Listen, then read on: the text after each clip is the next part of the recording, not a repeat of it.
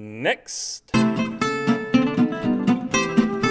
Hello, my elderly delinquents. This is your old crony criminal, Matthew Sanborn Smith, and his primeval reprobate cast, Beware the Hairy Mango. Today's story is what happens when you wait too long on that RSVP. When you're in a bind for a birthday gift in a hurry, try that new place down on Macedo. Everything's on Macedo. The 17th Wise Man.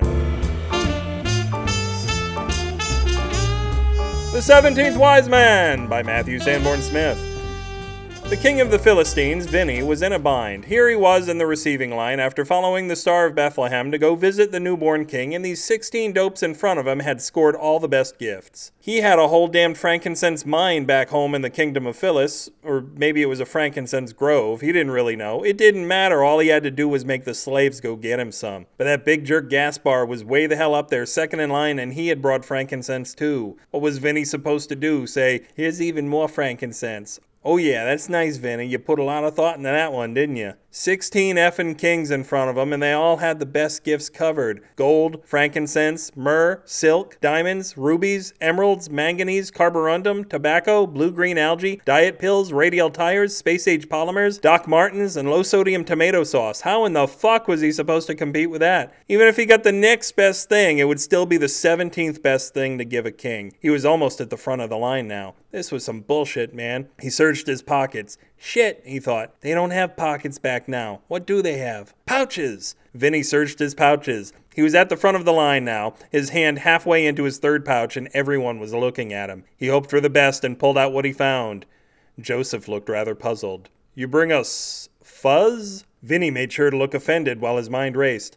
I bring you no mere fuzz, he said. I bring you the belly button lint of the angel Gabriel. Ooh, said almost everyone. Almost everyone bowed down before Vinny's gift. You know, Mary said, I happen to know Gabriel on a first-name basis, which wasn't as impressive as she made it sound, since he wasn't named Gabriel Simmons or anything. He had only the one name, and Gabriel seems a bit tidier than that. Damn, Vinny thought fast. Exactly, and that's why it's in my hand and not on his person. Myself, I hang out with Gabe. Every Wednesday after racquetball, we hit the showers, and I gotta tell you, Gabe is a fastidious navel cleanser. Bit obsessive, if you ask me. Everyone else nodded, and Mary seemed a bit embarrassed, so to avoid making a fuss, she graciously accepted the fuzz. Yeah, baby, Vinny thought. He put all those so-called wise men to shame. He clapped his hands and shouted, Now how about some cake? I want a flower. Anyone else like the flowers? Later, as Vinny scooped the frosting flour off the chinette with his plastic fork, the party had devolved into small talk. The newborn king had gotten a little fussy until he was given the belly button lint of Gabriel to play with. Vinny felt especially proud of that. Suddenly, from across the manger, Balthazar said, rather loudly if you ask Vinny, Wait. Do angels even have belly buttons? Vinny grabbed his donkey and hauled ass.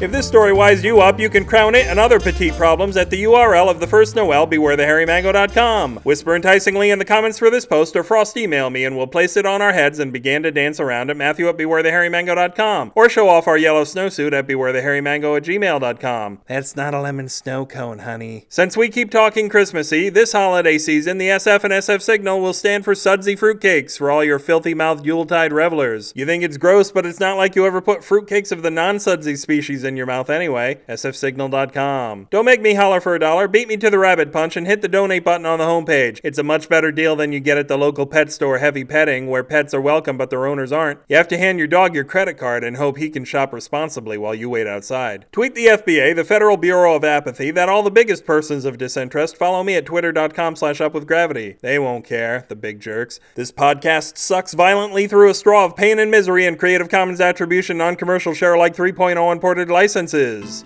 When the shit goes down, this will no longer be Matthew Sanborn Smith reminding you a crappy man is easy to find. Good night.